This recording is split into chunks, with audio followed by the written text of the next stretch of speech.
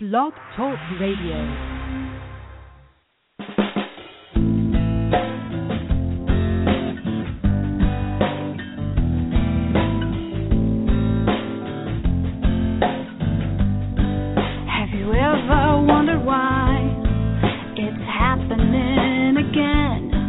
Welcome to Mindshifters Radio with your co-host, the Forgiveness Doctor, Dr. Michael Ryce, and his wife, Jeanie. Michael and Jeanie share with you the wisdom of the ancient Aramaic internal process of forgiveness.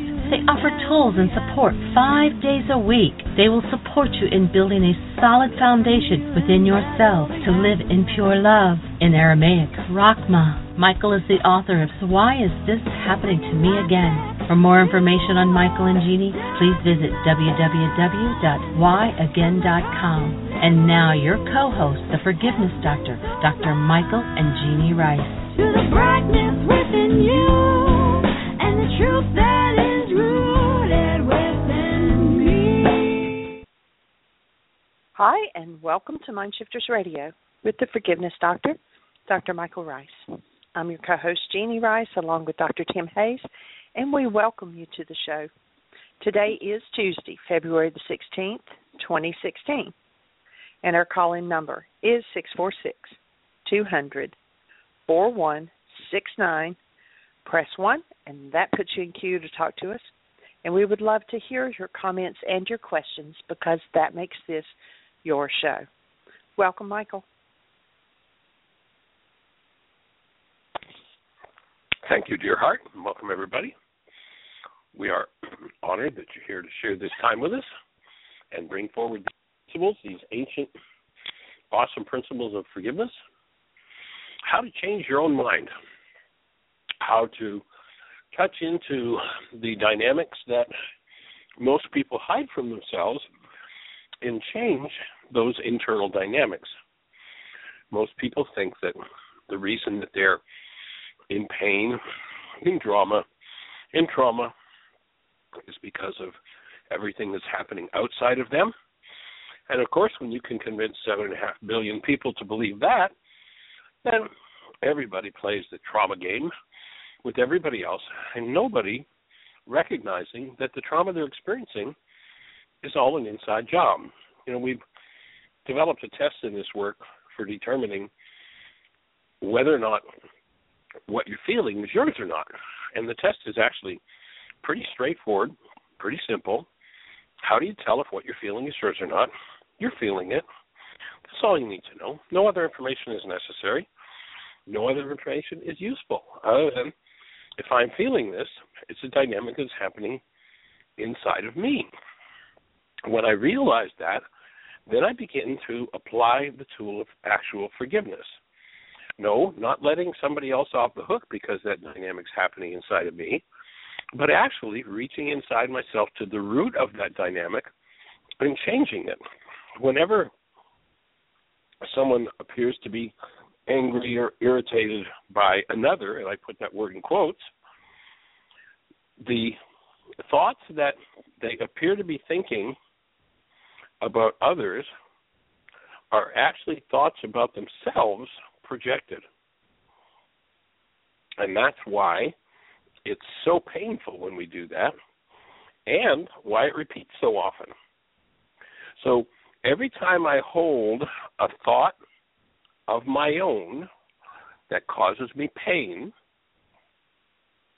I have been taught by my culture to pretend that that thought is about somebody else. So the thought goes something like, you made me mad, you made me sad, you made me afraid. And when I live in that world of you made me mad, you made me sad, you made me afraid, I have to deny ownership of my own pain. Our definition in this work of denial is simple. Whatever I think or speak as though something that's happening inside of me is caused by something outside of me, I'm in denial.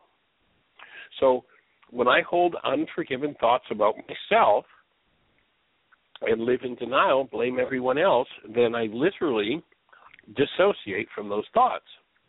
So it may be the thought of a 3-year-old. And 20, 30, 40, 50, 60, 70, 80 years later, that thought because there has been denial around it and blame of someone else, literally forms pictures in our minds of the people that we're blaming, and we associate the pain that's going on inside of us with the picture in our minds. And the picture is nothing but a projection of the thought that's causing the pain. And it's all an inside job. But we think by dissociating from those things that we can be free of them, when in fact all we've done is hide them from ourselves. And then in their projected state, it shows up as thoughts about others. If the thought were truly about another, I wouldn't have any feelings about it. I wouldn't have any attachment to it. I wouldn't have anything going on with it. I'd just go, oh, well, here's the thought about them. But when I have a thought that I have painful to me and I refuse to forgive it, whenever that thought becomes active, because I've been trained by the world to live in denial, that thought will create a picture. Literally, we have this digital to analog converter in the mind that takes the world of energy and turns it into pictures. So it turns up as a show in my mind.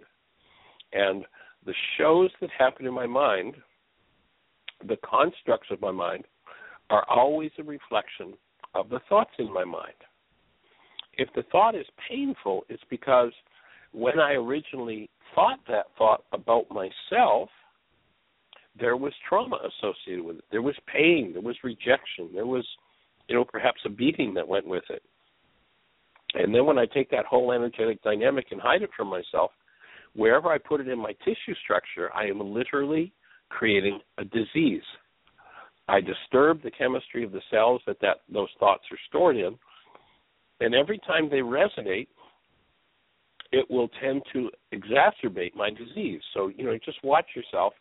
You have physical pain, and just start to notice when you experience that physical pain. And you'll notice that it's the day or the day after you went into some kind of a tizzy, you thought about somebody else. And once you went into that rage, that fear, that whatever it was, that energy moving in tissue increases the pain of the presence of that energy in the tissue structure. So just start to notice when your pain starts to move that you've been in some form of upset that you've refused to take responsibility for, that you've lived in. She really makes me mad. Excuse me. If I'm functioning as a human being, and we have a specific definition of a human being, hold a newborn child, you know what a human being is. If we were functioning as human beings and someone did the behavior that someone else says makes them mad, we'd look at that person, whatever their bizarre behavior is, and we go, wow, you look like you're really in pain here. Can I support you in healing? You would do something human. You'd reach out as love in support and caring for the person you're looking at. But when your own dissociated thought is used to create that picture of the person you say made me mad, he really frustrates me, she makes me mad, those dissociated thoughts about self are painful when held in tissue. Denied and dissociated from, they create a whole picture world where everybody believes it's all everybody else's fault. What the beauty of the first century Aramaic forgiveness process is that when you stand in a space of willingness and are able to drop inside, and that's what forgiveness does, allows you to drop under the surface, then you can touch into exactly what that thought is about. And once you do and expose it to love, that thought dissolves. Now, the next time that person you say makes you so mad does their behavior, having human life, your physiology will stay connected to love. Your thought structures will come from what the ancients called the mind of Christ in you, instead of your body's mind where all that dissociated content is. And so what does that look like? An actual human being actually reaches out in love in every circumstance, in every situation that happens. And the places where I can reach out in love are the places where my work is. What I can't hold to the active presence of love for is the internal work that I need to do. And this genius mind 2,000 years ago that gave us a worksheet process, we've actually developed it a little bit, but in essence it comes straight out of the mouth of Yeshua 2,000 years ago. Here's how you forgive. And when you do that, then you're no longer struggling against your own dissociated pain to try to make your way in the world. You free yourself of your dissociated pain. Your cellular diseases heal. The place where those disease energies were stored, those energies disappear and the cells instantly restructure themselves and recover. And you're no longer playing the game of they made me mad, they made me sad. But the person who did the behavior yesterday that you said made you mad and made you sad, you'll actually maintain your human life. You'll actually reach out as a human being would, with caring, with respect, with compassion, through the presence of the mind of love in you. And everything in your physiology and everything in your world will be transformed. If you are so stuck in your denial that you're sure they made you mad, they made you sad, you enrage me so much, well, notice that you're in denial. You think somebody outside of you can cause you rage. It's the biggest lie that's ever been told. There is no one in the universe that, whether they're 2 feet away or 200 miles away, you'll notice that there's certain people, they can be 200 miles away, and you just hear about a behavior that somebody thinks they did. And you can go into hostility toward them. And you don't even know if the behavior ever happened. Was their behavior the cause of your pain? No. The belief that their behavior was, when you heard that they perhaps had done that behavior, resonated thoughts about yourself that you denied and dissociated from. And it was convenient for you to blame them, so you created a world of pictures that imagined that they did that behavior that you heard they'd done, which they may not have done in any way, shape, or form. But that projection game is such a deep piece to understand. And what first century Aramaic forgiveness does is it returns us to a human mind. It returns us to sanity.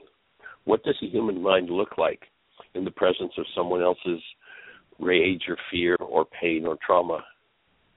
It looks like a space where the active presence of love fills every cell in that person's structure because there is no other thought in them to be resonated by that behavior.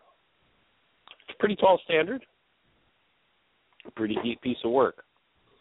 And we are so blessed to be surrounded with this community of people who is working to comprehend and apply that understanding to the point where the whole game is changing within the community of people who choose to do that.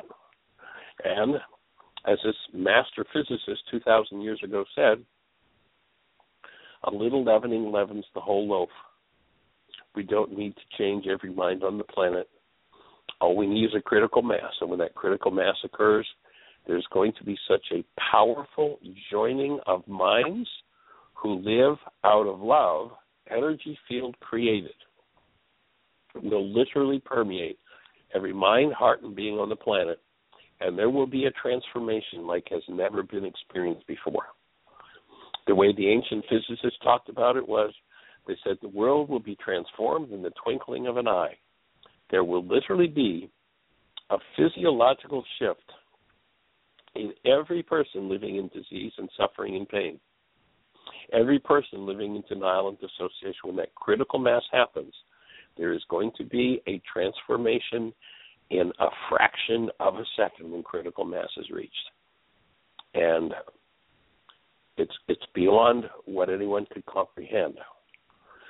So we're delighted that you're part of the show, that you're listening, and that you're sharing these tools with others, that you're using these tools and becoming part of the critical mass. That's what this work is all about. That's what motivates us. That's what has us do what we do with this radio show every day. And by the way, if you're not familiar with the archives, There are over 1,300 hours now of radio shows. You can go back and listen to so many perspectives on the conversation about this work of the Aramaic Yeshua. It's just amazing.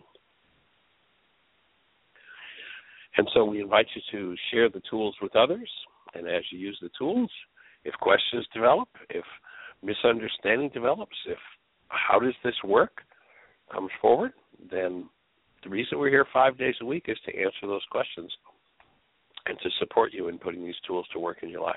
So we're honored that you're here. Jeanie, is Dr. Tim with us today? Well, let's say hello to the young man. Hey, Tim. Hello, hello. How are you, sir? I'm doing quite well, thank you. Awesome. I hear you're heading off to Mexico. What?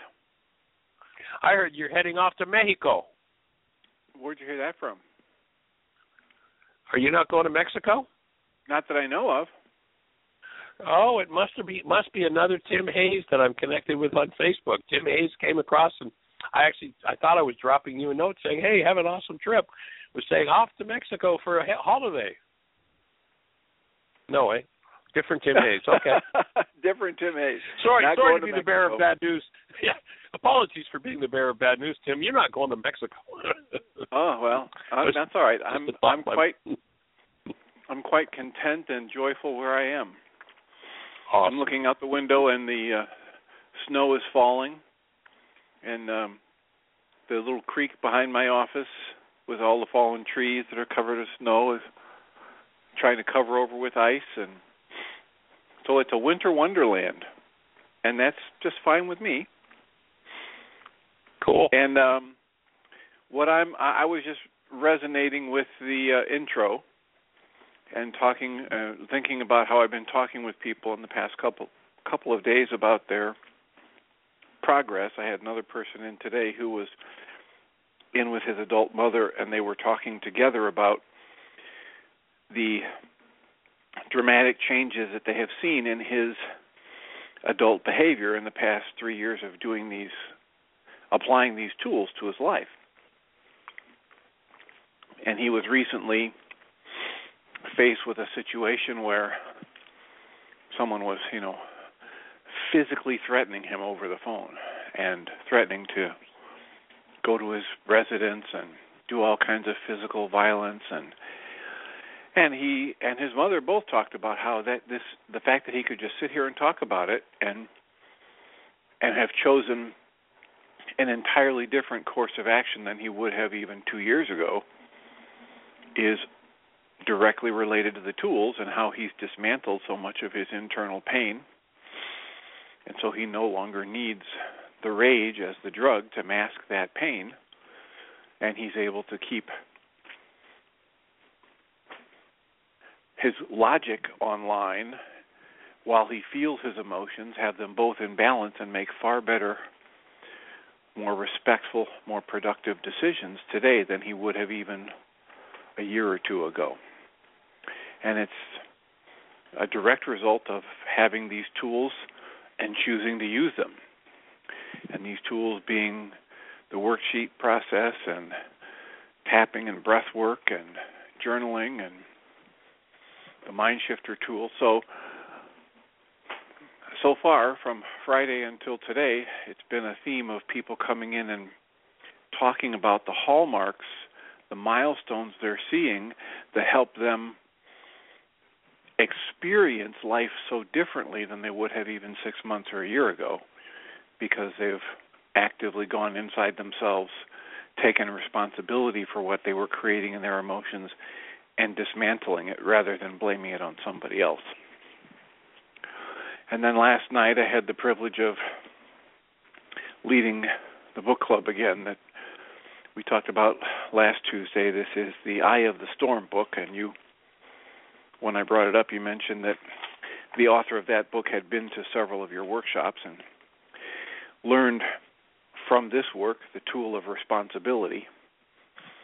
And so it's very, very similar, and it was very, very nice last night hearing people struggling with these concepts, some of them for basically the first time in their lives, the idea that they've belonged to a spiritual tradition or a church group, or they've tried to hold this high positive ideal and yet never really had any practical instruction on how to do that in the moment when they get triggered.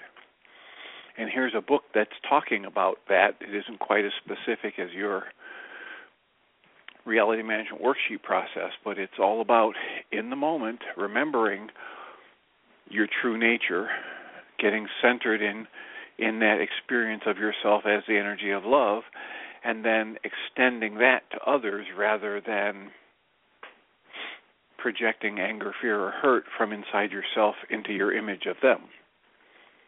So it was very, very rewarding for me last night to have another 7 individuals getting introduced to the tools and talk about loving, blessing, doing good, and praying. So that's what I'm up to. That's my offering for today. Sounds awesome, and it's interesting, and I know you've shared this before, and you see it too, how quickly people can take the tools and start to shift things. I heard from a woman yesterday. It's kind of interesting to hear her story. A couple of weeks ago, we were in Miami. We did One Wise, this happening to be again workshop at Unity on the Bay in Miami, and there was a woman who had been visiting with a friend who was a member of that church, and she was heading back home, so she'd gotten in her car and said bid adieu to her friend who was on her way. The woman went to church and heard me speak on Sunday morning, called her friend who had a little bit of a car problem and was only in Fort Lauderdale by that point, and said, "You've got to come back for this workshop this afternoon." So this woman turned around and came back and did the Y workshop, so she had 1 4-hour exposure to the tools. And she contacted us yesterday, and she's like, "I want to teach this. How do I get to teacher's training? This has made such a difference in my life in, 2.5 weeks. And my daughter has some drug problems, and I've been sharing the tools with her, and she's turning her drug problems around." So, it's just so exciting to watch how people pick it up and how the genius of each person takes it and puts it to work is always amazing. And, the true teacher is always there inside of us, and the tools are about uncovering our connection to that true teacher. And so, pretty sweet to watch it happen.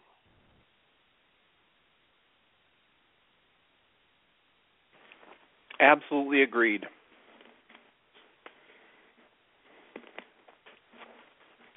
Well, anything happening in the realm of practice and patterns to share?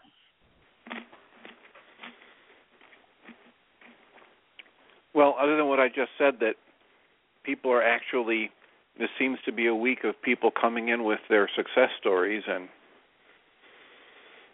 kind of the milestone events that when they would look back at how they would handle them 6 months or a year ago, they are just amazed at how they just don't have that angry or scared or grief-filled energy within them.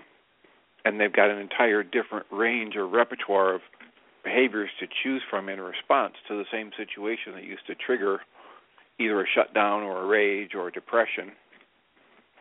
So that's been the pattern. Pretty awesome. Well, Jeanie tells us we've got a caller or two, so let's go to our caller. The first one is Brenda, area code 901. Hey there, young lady. Welcome. Thank you. How can we support you today? What's exciting in your world? Lots of exciting stuff. But I have a question.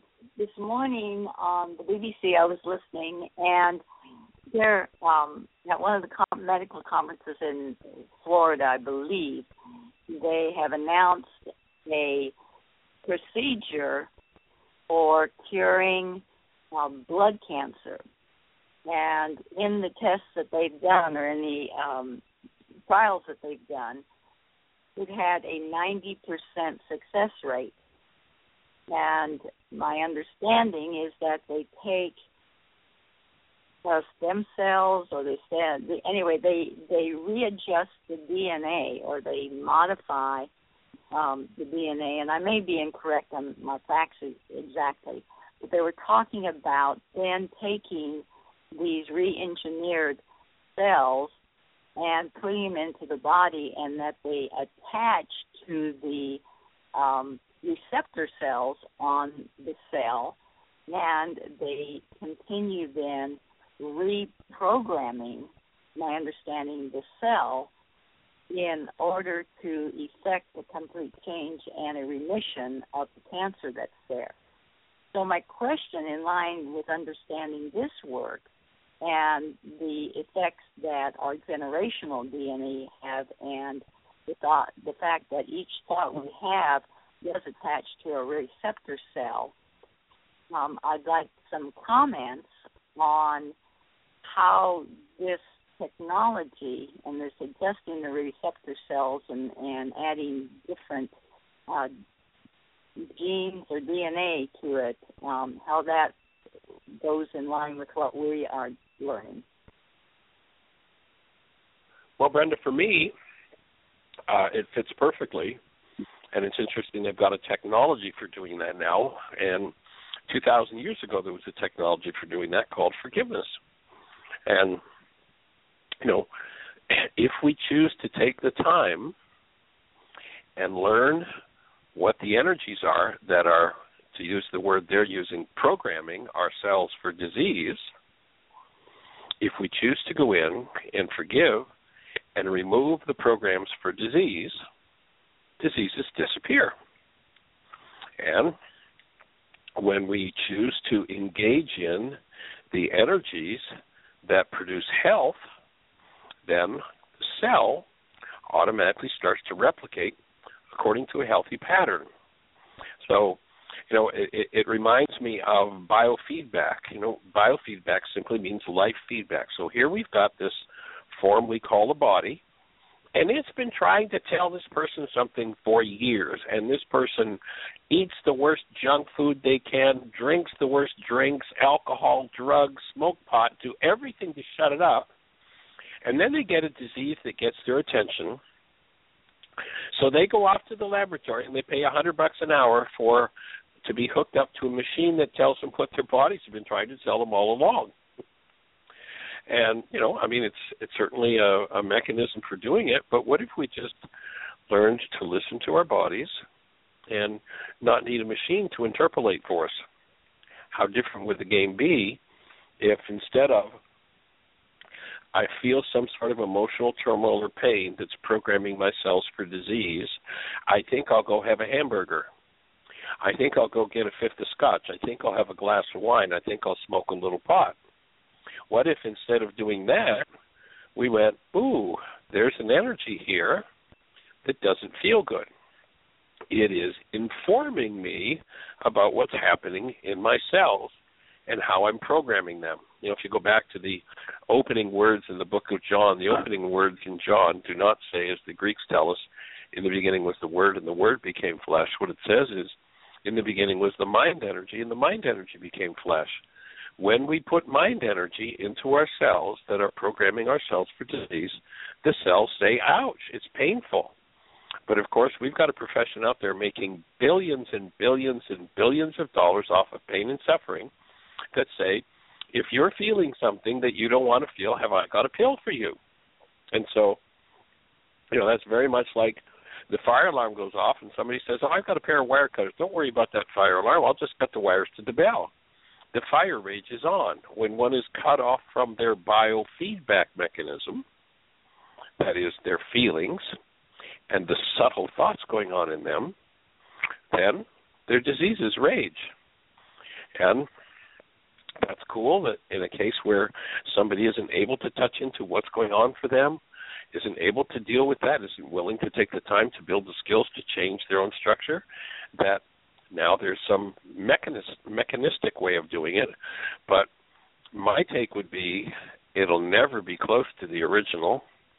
And who knows, we haven't heard from the research on it yet what kind of other diseases are going to be created by that process. If it stands in the realm of most medical treatments, then what's going to happen is, there's an energy that one puts in that changes a set of symptoms, but at the same time toxifies other parts of the system. It's generally called side effects, but it's really causing diseases. And so we've yet to see what the impact of that is, and it sounds like it's advancing in that direction. I prefer to see people who choose to develop the internal ability and skills to transform their own DNA. It's our birthright to do that. We're doing it all the time. It's just that we've been trained to do it unconsciously. We've been trained to do rage and hate and fear and guilt and grief and murder, and have no idea that we, in so doing, are transforming our own DNA. Who taught us that we could transform our DNA if we converted back to minds based in love and thought in terms of compassion, love, gentleness, and respect? Then we'd see healing happen. I'd refer back to, if you haven't listened to it yet, there's a really awesome interview that was done in the onbeing.org is the website, and it's a public radio broadcast. And if you go to the December, I believe it was December 1st, it might have been December 3rd of 2015, there's a show that Dr. Tim tapped us into, where there's a medical doctor and a psychiatrist and a couple of other folks talking about disease and healing, and this medical doctor was dying from mercury poisoning, and nobody in his field had any answers for him. And so he went searching, and on the show he very clearly states the things that he learned about healing that he never learned in medical school, because medical school isn't about healing. Medical school is about treatment. It's about learning what chemicals can shift what energies at what level. But what he learned, and he repeats 2 or 3 times in this interview, never learned this in medical school, never learned this, never learned this. And what he says is, in order to heal, here's what you need. You need the presence of love. You need community of support. You need forgiveness. And you need proper nutrition. Now, if we could get people to actually do those 4 things, engage in those 4 things, we wouldn't need to be trying to get machines that can charge us $1 million to change our DNA. We'd be changing it ourselves. So that would be my take on it. Does that kind of hit the arena you were looking to delve into?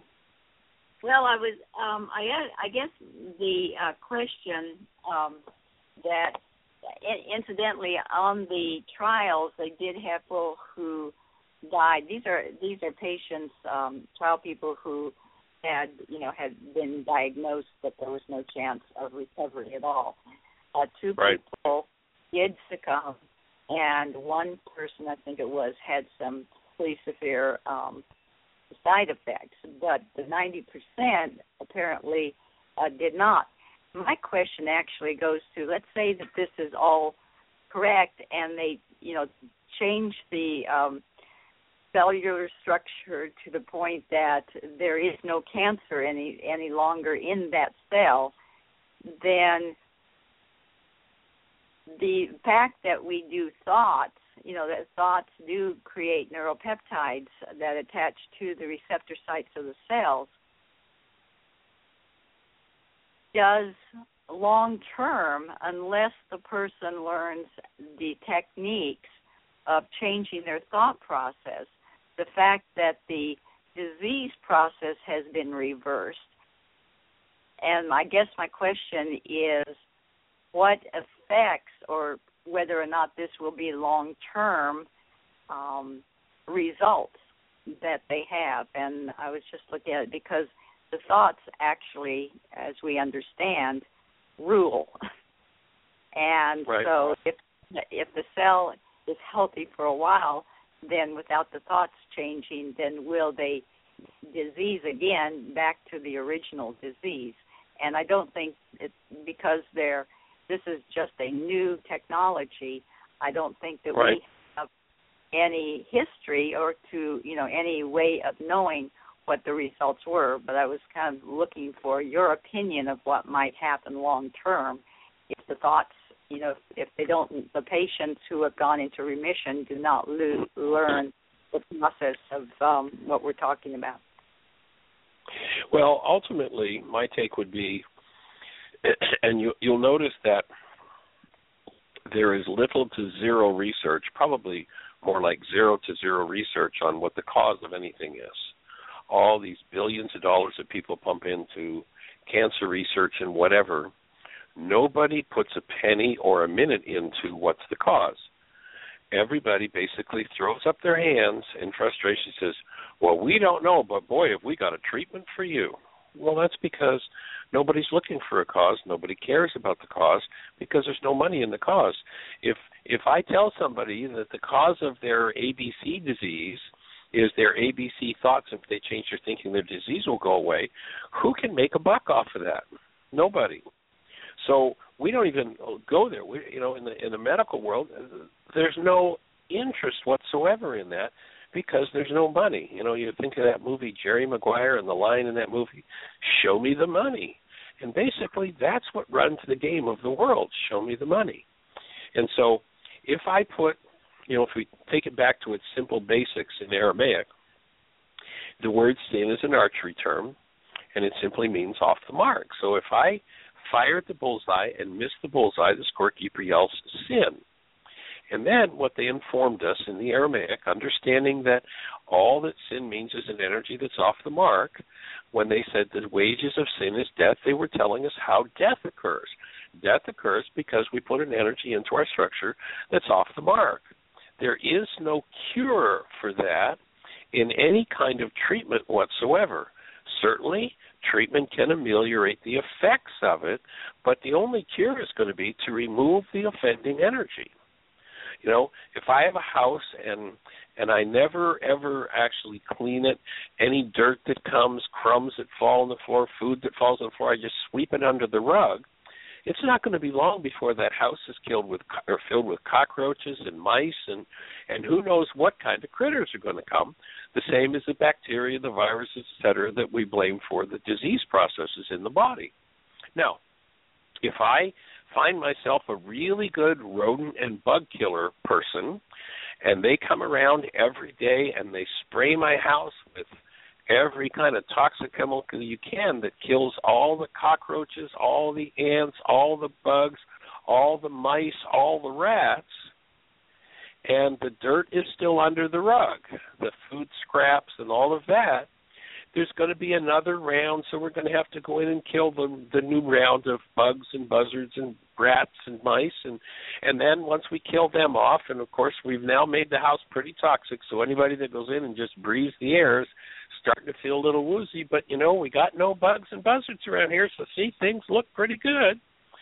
But it's not until I go in and clean out the garbage that I swept under the rug for so many years that I'm going to be able to stop spraying toxic poisons and stop having all of these bodies of dead animals around that I've killed with these poisons and the people who've become toxified and poisoned as a result of it. So my offering is that while treatment is, awesome benefit. I started out and I was almost dead 3 or 4 times the first year of my life.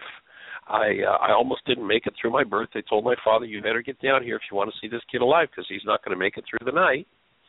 And I used to spend the first few months every year or the first few weeks every year in an oxygen tent for years.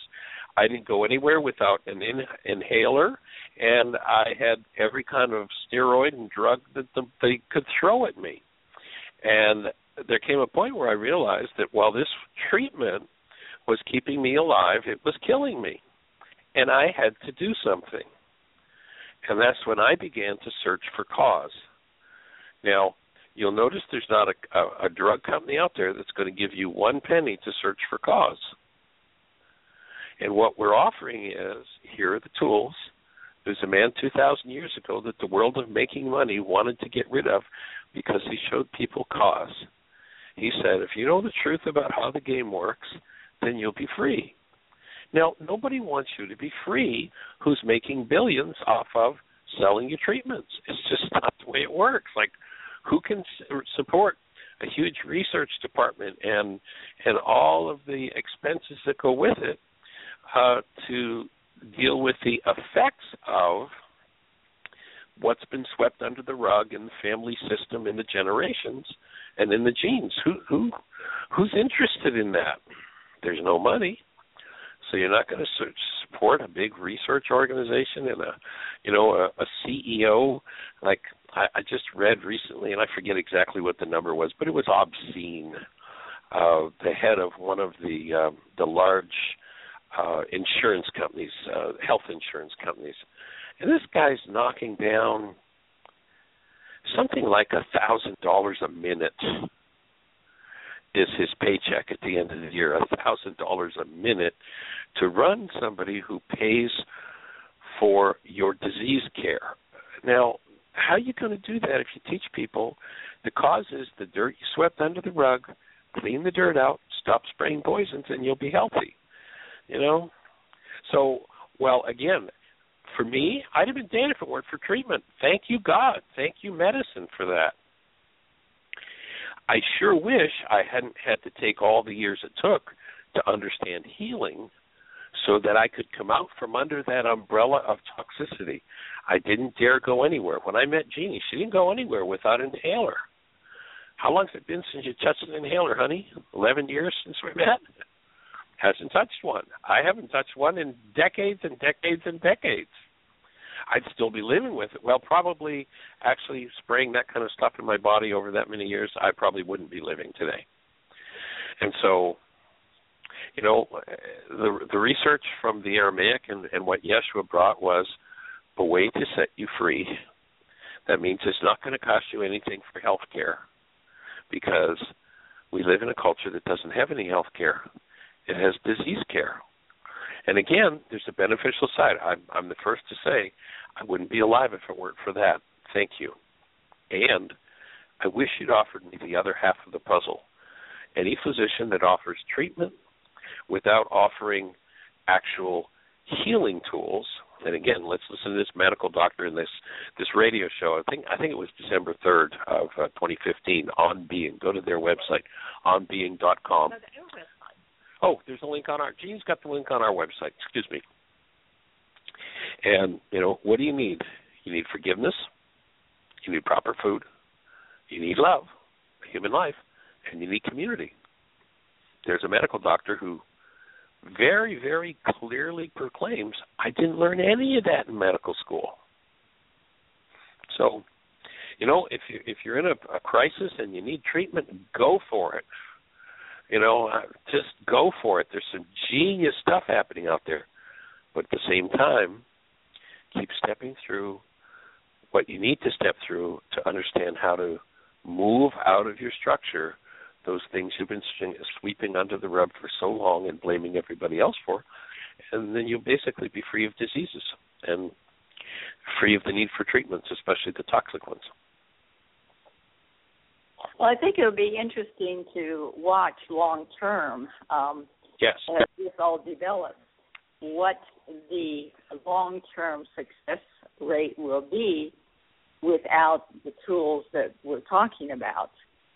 And I don't know exactly how you would follow that. I guess there would be a way of doing it. But that interests me in seeing what the long-term and how long the effectiveness is without the tools, and then whether or not anybody discovers that the combination of tools that we use in agreement with whatever crisis management is being done makes a difference on that. So that was my question today, and cool. And I'll see Great somebody question. else. All right, we'll talk to you later. Bye-bye. Open, great discussion. Thank you. Awesome. So, Jeanie, we've got another caller. Okay.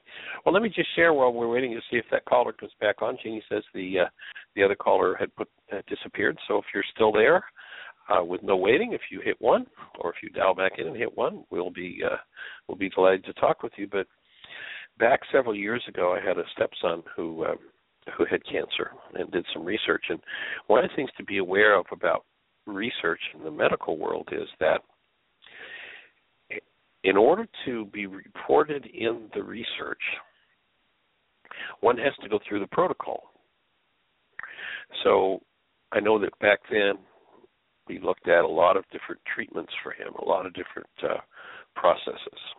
And we actually chose a healing path, and he's still doing well today, although they gave him a 4 in 10 chance of living back then. But what happens is, let's say, for instance, 100 people go into a trial.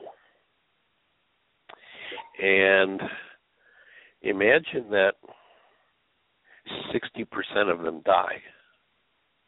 They are not reported in the statistics because they didn't complete the trial, so they can't be represented in the statistics. And if the 40 who were left of them, 25 of them complete successfully, then what will be reported was that there was a 60% success rate, where, in fact, it wasn't 60 if you included everybody in the trial and half of the trial died. It was more like 30, but 60 sounds pretty good. So before you start accepting any kind of research and its conclusions, there are a couple of things to really look at. One is who funded the research and what was it done for. A lot of scientists, or so-called scientists, are really researching in order to get the next grant.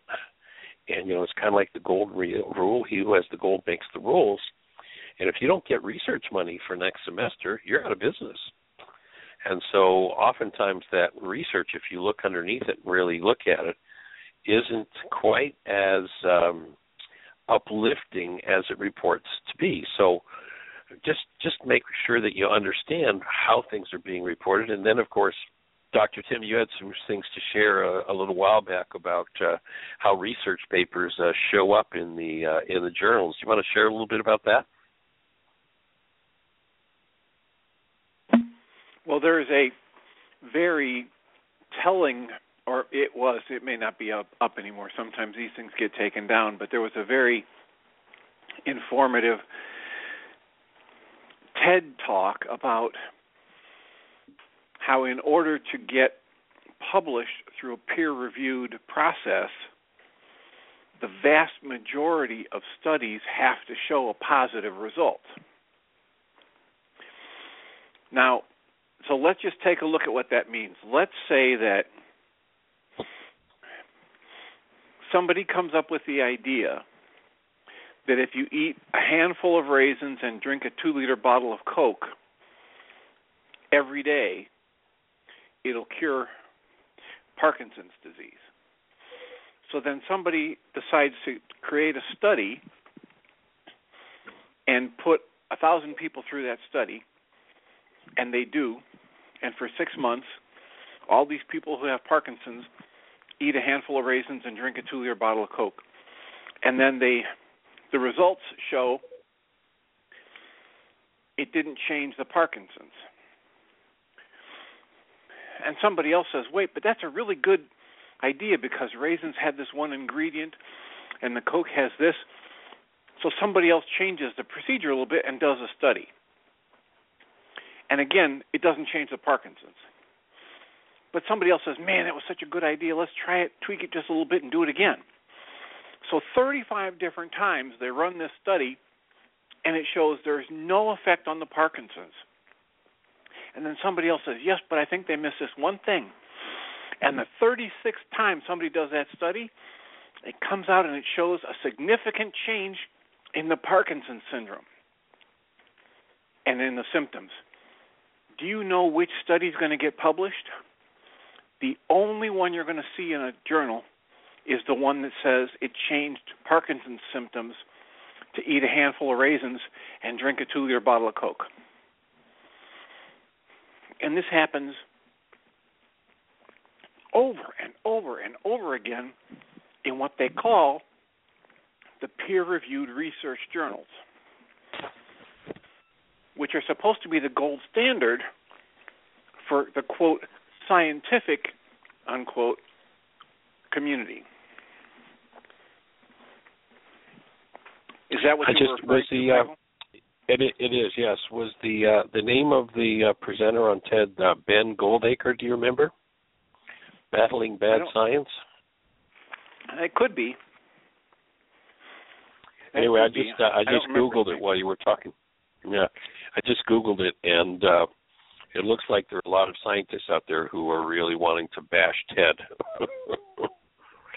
I think it's flying in the face of what the science community controls in the way of information. So I can see that it's pretty threatening to some scientists. So I'll do a little more reading and report back, but it looked interesting. Well, it's a known, you can be in the field and you can discover this. There are a lot of people who are really in their interest is in the pursuit of truth, and they're tremendously frustrated by this political and economic-based system for getting things published. And it's all about money and who you know and how it is going to appeal to the readership rather than what's the actual hard science.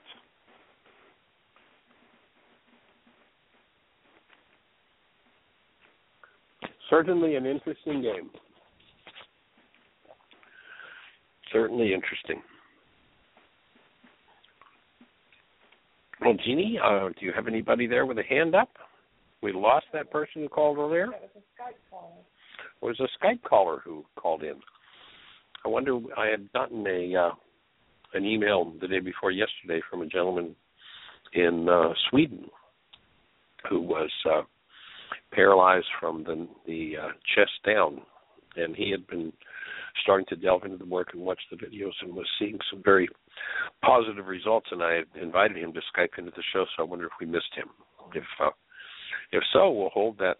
Victor, call us back. We'd love to hear your voice if that was you that was calling in on Skype. Or whoever it was calling in on Skype, we'd love to hear from you. Our call-in number is 646-200-4169 for anybody that's on one of those stations we can't see.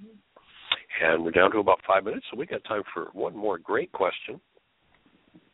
And if you're on the phone now, if you just push 1, that'll put a little hand up through the magic of modern technology. That'll put a little hand up, and Jeanie will know you want to talk to us. She'll introduce you by your area code. Or if you're in the chat room, you can type your question in the chat room. If you are not a member of Blog Talk, they won't let you type. They'll only let you listen and watch, but you can very easily register for a Blog Talk account. It's pretty simple. It's free, and they respect your email address. And so, Mike and Margaret were sharing about that couple. Oh, yes. Jeanie was just... Why don't you go ahead, sweetie? Why don't you share it? So we have some people came up to visit us today from a little bit further south in Florida, and they were sharing that a couple that has been coming to their support group had actually been part of some work that we had done down in that area about 5 years ago. And they were, separated. They, hadn't divorced, but they were separated. And things were just, really rocky. But they both came together to the workshop and played around with it, but really never delved into it. And they had started going to the support group that's down there in Boca and started really putting the tools to work, and they're back together again, and just talked about how awesome the tools were in helping them get past all of the things that were in their own mind that they were blaming on each other, and to be able to recreate relationship with each other. So that was pretty powerful. It's kind of like the lady that called you yesterday and how it had just changed her life. So we're getting a lot of reports like that, and so that's pretty cool, and we're thankful. Absolutely. And if there's anyone who's ready to take your work, your process to the next level, we do still have a couple of spaces here in Laws of Living. We'll actually be starting on Thursday, so just a couple days. We'll be serving dinner on Thursday the 18th as the opening of a 16-day Laws of Living intensive. And at this point, it's looking like it's going to be a really interesting intensive. We've got personal code evaluation scores back from everybody in the intensive, and there's nobody in the group with a score under 65 on a scale of 100, which is, this intensive is unprecedented. We've never had a group that started out at this level. And so I'm really looking forward to how high with this as a platform. Usually we'll have folks who will come who've got crisis in different areas of their personal code evaluation and such, but everybody here is in the upper third in every one of their scores. And of course, it's folks who've been doing the work over a significant period of time. So I see this particular intensive is going to heights unheard of. So I'm looking forward to how that's going to unfold and where the energy will go over the next 16 days. And if you're at a point where you're ready to jump in and do some work, then you might consider giving us a call. Come and join us. We're here in Orlando, Florida. Beautiful sunny day today. It's probably about, maybe 74, 75 degrees, sunshine.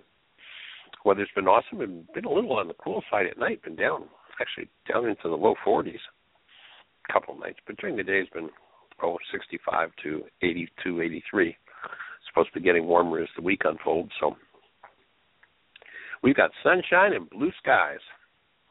And we're in this awesome, beautiful 7-bedroom house in Orlando. We actually just finished doing a still point breathing session, a couple that Jeanie was talking about were Michael Coughlin and his bride. And so they came up to last night, and we hung out. We had dinner last evening and did some breathing this morning, and they're going to be leaving here after the show. And just a really sweet space. And then we've got a young lady from actually up your way, Tim. Carrie is going to come and join us with her sister tonight for dinner.